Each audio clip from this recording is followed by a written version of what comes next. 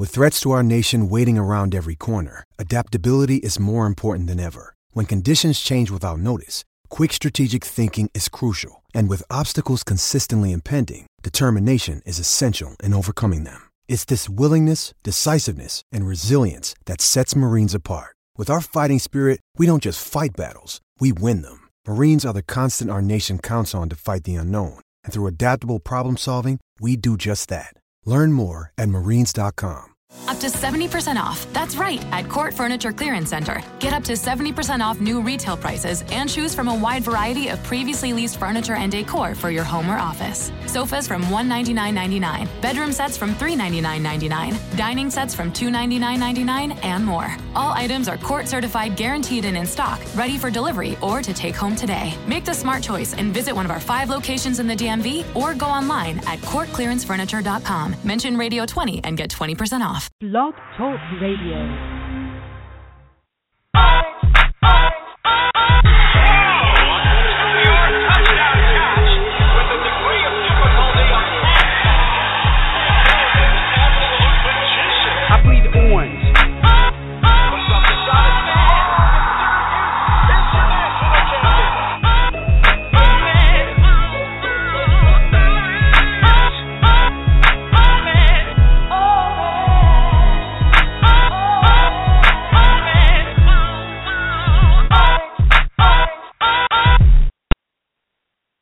Hello, everyone. Welcome to another edition of Troy Nunes is an Absolute Podcast.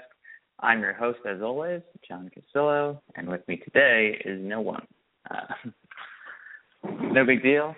Things happen. And, it is game week for those who weren't on the site for the past several weeks, haven't been paying attention to the internet, have lived under a rock.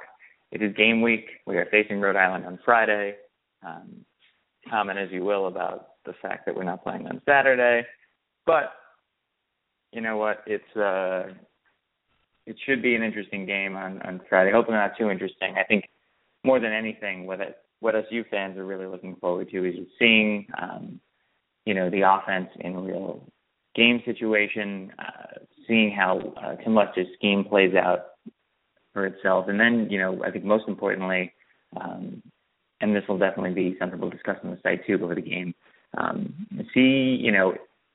doesn't need to be a master, necessarily, of this scheme, but he should be able to show himself at least, I'd say, 80% proficient in it.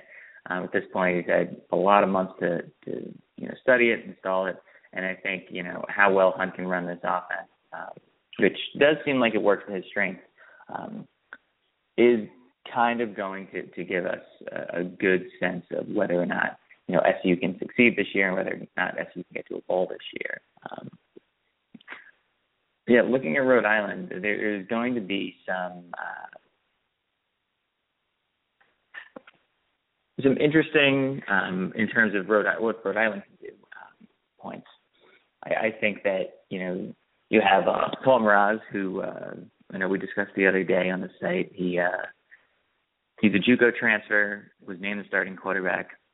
We don't really know what to expect of him. It seemed like he threw the ball really well with JUCO, but again, that doesn't necessarily mean much against that competition versus, FCS and FBS teams. More than that, I think the running game is really, really, really going to, dictate what Rhode Island can do. That may not be great for them. Last year they had Lyle McCombs, they had Darryl Cooper. Cooper's back. McCombs is in. James Caparell played quarterback for most of the season, and he was very mobile. This now falls directly on Cooper. Michael Burke and I both kind of broke down. Maybe not the scheme necessarily, but it seemed that when Cooper was involved, things were more successful. But again, he is a little undersized. He's about 5'9", 185. Not a huge back, but he has some speed. But it's going to be interesting to see how he's able to employ that by himself, being now the primary back versus a guy that was running with McCombs. Syracuse fans are probably a little associated with McCombs, who used to play at UConn. Played at least a year while we were still in the Big East with them. So that was a familiar face, not anymore, however. Whether or not Rhode Island's offense can actually get going will be largely dependent on, I think, Syracuse defensive line. It seems that John Raymond is back and should play, though I'd assume he's going to be a little limited. I know he's been limited in camp this far. Same goes for Ron Thompson, who I know everyone was about to have a heart attack seeing him in a boot over at FanFest back in August. And now it does seem that he'll play. He's good, boots off, but because he's not really in game shape just yet and missed some of the key parts of camp, at least in terms of action and training, et cetera, that he'll definitely be. I'd be surprised if I saw him win more than 30% of game snaps. Again, it is Rhode Island. It's not as if it's Florida State, LSU. This is a game that, knock on wood, Syracuse should be able to pull back a little bit and not necessarily feel like it has to be firing on all cylinders for the entire game. So employing Thompson's spots, just getting him back at the game speed, just getting him readjusted to everything. That's really what we want to accomplish there. I think Samuel Raymond also allows for, again, this is assuming Syracuse can put this game away, it allows for, some of the younger guys to get some valuable game reps. I mean, you're going to see guys like Caden Samuels and Stephen Clark jump into the game early and often all season. I think it's good to see, them get some good playing time against, even if it's a lesser opponent, just getting used to the college game, understanding that, the nuances of it, and yes, it's an FCS team, but the speed, all of it is, something worth taking a look at, and something worth, just doesn't seem like much again, but could turn into something when we look later in the season, if God forbid injuries occur. You look at these guys and say, okay, now that they have experience, now that they can jump in, now that they have, the background on, how they're going to be attacked at the college level, by opposing offensive lines, it is great experience. And that goes for any position, really. I think this game should give us a lot of great insight into, who's ready, who isn't, and who might be able to jump up later in the year. Something very much appreciated. Speaking of someone who's jumping up, Seamus Shanley, was kind of like the big news late last week, beginning of this week. Walk-on, senior, offensive guard, managed to beat out Aaron Roberts and managed to get his name among the top 5 linemen on the squad right now. That's an accomplishment in and of itself. But some people are a little worried, admittedly. I mean, he is a walk-on. We do have a lot of scholarship offensive linemen hanging around, and I think some are a little concerned that, a walk-on was able to beat them. But, the fact that he's been there, he knows the system, he knows a lot of these players, he can provide a good amount of leadership. I think this is going to be a heavily scrutinized game for him, even though it's against Rhode Island, even though it's the first one. I just think that, if he does really well, I think people are going to, say that Schaefer and Adam did a great job and really, made the right choice of talent. Not obviously much different conversation. I think, too, even praise for him this game might be couched by some. I'll give the guys due. I do want to see him in game, and I'm going to reserve, my own judgment until I see him play it out. But definitely something to watch if SU is going to be running on the interior. I know we haven't seen a ton of it in recent years. That should change this season, but we don't necessarily have the backs to do it this season either. Everybody's kind of hanging around at 5'11", 6 feet tall, and about 190 to 200 pounds. So no one's really all that, big and, is geared to run between the tackles. So take that for what it is. Obviously, Rhode Island not necessarily huge up front on either side of the ball. which should, hopefully help SU out, especially the defensive end where, Schaefer and Boulder's defenses at any point are going to be incredibly aggressive.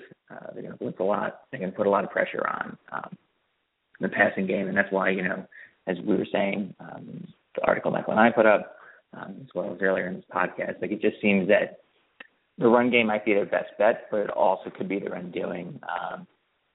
In general, you're not going to see an FCS team, unless it's like a gimmicky run offense or just one that simply has, 3 to 4 stud backs who are just going to pound the hell out of an FBS team. It's going to be difficult to beat a team like it, even SU, on just the run game alone. There's got to be another wrinkle or two to that run game. So we'll see. I think Cooper's good, but I just don't know if I realized that I called him Darryl earlier. His name is Harold. Do realize that Cooper, was a 3-star recruit. He's a high-quality player, but it's going to be very difficult to see him be able to carry the entire load for the Rhode Island offense against an FBS team on the road. I wish him luck, but not too much. Things are not going to be easy for them. Just bouncing around a little bit more, and then we can kind of wrap up with some predictions for the football game. It does seem that attendance is a little down this year versus last year. I think last year they managed to get well over 35,000 in the door. It's looking like attendance is hovering under 30,000. There's 2 schools of thought you can take there. One, Wise game on Friday. 2, or at least what I would be trolling, and did so on Twitter earlier this morning, is the folks who say that you can't schedule FCS teams and expect people to show up. I think it's foolish, and I think that if you tell me, hey, do you want to pay $15 to $20 to watch your team win by 40, yes, sign me up every single time. Just a really, really odd thing that goes on with SU fans all the time. And, I'm hoping that more show up than are currently slated to on Friday. And that SU gives a good game. I don't think it should matter whether it's Villanova, who we have history with in the basketball court, and they are a quality FCS squad, or Rhode Island, who we don't have any history with in any sport and are not really good at all. They were 1-11 last year. It just seems that in general, people are finding excuses not to go to this one. The Friday night thing is really the only one you can point to in terms of, stupid factors that stop people. At the same time, this one's not on TV. It's going to be the only one that you're not going to find on television at all season. And, some maybe in the Syracuse area will be able to find it carried. But, if you want to see this game, you're going to have to go in person. It's wild to me that you can't get enough people to fill the building, given those factors. But we shall see. Again, crossing my fingers that there's more than just the paltry numbers that they're currently quoting. Last but not least, again, we're going to circle back to the game. Don't worry. We have the Syracuse basketball schedule. Of course, typical ACC and Syracuse. Right in the middle of football kickoff and everything else. The league and the team release the basketball schedule in full. That SU gets to meet its fate this season. Right now, it's a challenging slate. I was really optimistic about it at first, and kind of got dragged down a little bit into negativity on it, and then I think it just kind of netted out as even. The fact, and this is something I put in the article yesterday, the fact that we don't close with a super, super difficult collection of games. in the ACC, you're not really going to be able to take any nights off. But in the second half of the year, I guess, starting with the Georgia Tech game when Jim Boeheim is back, barring appeal, shortening his suspension, which I think should happen. Georgia Tech, Virginia Tech should be easier games. Florida State is supposed to be better this year. They do have like 3 7-footers on the roster. That could be a difficult game. We face them again at the close of the season on March 5th. We do have Pitt and Louisville. NC State's tough. Carolina is a road game on Big Monday. And then we have the BC date. So that's the second half of the schedule. I mean, again, you're not going to find like an easy slate, but that's not the worst one you can come up with. To start the season, start the ACC regular season schedule. At Pittsburgh, not going to be easy, but at the same time, the saving grace here is that students are off campus. It's not going to be the zoo, so to speak. Probably be a little more tame than normal. Miami and Clemson, 2 teams shouldn't sleep on, but 2 teams that, Mike Hopkins' coach team should be able to get past no problem. North Carolina will be a tough game in early January at the Dome. And BC and Wake are kind of a warm-up before a tough stretch at Duke, at Virginia, and then versus Notre Dame. In general, again, ACC, tough schedule all around, but there are some pockets there where we can really be hopeful. SC will also, I think, put together a nice schedule this year. I think there's also some difficulty in it too. Should they manage to win Battle for Atlantis, that'll include victories over Charlotte, either Michigan or UConn, and then probably Gonzaga, maybe Washington or Texas. So you're looking at 2 to 3 quality teams, quality neutral site victories far away from home right off the bat. And then, just a week later, they've got to head back home, face Wisconsin. 3 days later at Georgetown, they get the break with Colgate. Have to head down to Madison Square Garden to face St. John's. Just in general is a schedule that will test, especially the non-conference, will test SU more than probably any I can remember. There's just a lot of big names, tough teams. And you know what? I know we said last year and we talked about, how many times has SU lost, 3 non-conference games. I think that could be a conversation that happens this year, and it could be a much better Syracuse team. I think they're more well-rounded. They're not relying on one player like they did last year. I'm hopeful, but I'm also trying to, guard that hopefulness with the fact that a very good SU team this year could still lose 10 games. No problem. I mean, the Final Four team a couple of years ago lost 10 games, and shows it's not really the end of the world. It's just kind of how the dice rolls with college sports. But I guess getting to the end of the podcast, I know it's a very shortened show today. Just figured, just me, no point in belaboring things. Beer, quick, and then we'll offer up some predictions. Haven't drank a ton in the last week or so, which all good. Couple things I had Expatriate IPA from Three Weavers. Very excellent beer. They actually just bottled it along with 4 of their other staples.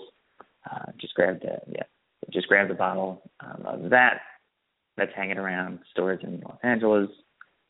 Had Raised Eyebrows. It's a kumquat and passion fruit sour. Only comes in at 4% though. Just a really, really excellent drink. Light, refreshing. Really, really enjoyed that one. It was a nice way to cap off a weekend on a Sunday afternoon. I talk about this one all the time. 329 Lager. Had it over at Dodger Stadium last night while watching Clayton Kershaw pitch a gem. 132 pitches, 15 strikeouts. In a win over the San Francisco Giants. Enjoyable game, really nice out, and obviously a big win over a rival. Never hurts. The Dodgers take a 6.5 game lead into a stretch run. Moving back over to football, though, as we close, I've said this before, Syracuse should be fine here. Should be.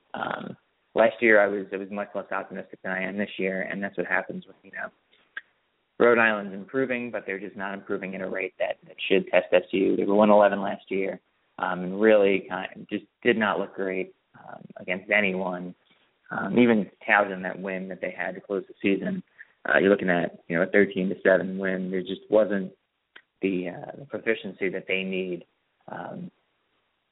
to really field a quality football program, and that's in the CAA. Never mind, against an ACC team, which the jokes will come on that, I'm sure. But Syracuse should be able to win. Again, what I want to see is, can this offense function? I really like to see what Grizzly Epstein can do. I really want to see what Eric Phillips does in the hybrid role. I really want to see how touches are kind of distributed among these running backs. Obviously, George Morris II and Devontae McFarlane are going to jump in and take the primary touches, but between Strickland and maybe Fredericks, you want to see if some of those freshmen get some touches, get to jump in, and show some stuff early. I know several people have predicted that Strickland could take over, especially if things go south, could take over as primary ball carrier by midseason. I don't know if that happens necessarily, but I think Friday night's game will at least give us an idea if it could happen. So take that for what it is. If we're looking for a prediction, I believe I went with 38-7. It might sound conservative, but, I think SU will, take their foot off the gas, sternly apply the brakes later on in the game if they get a lead.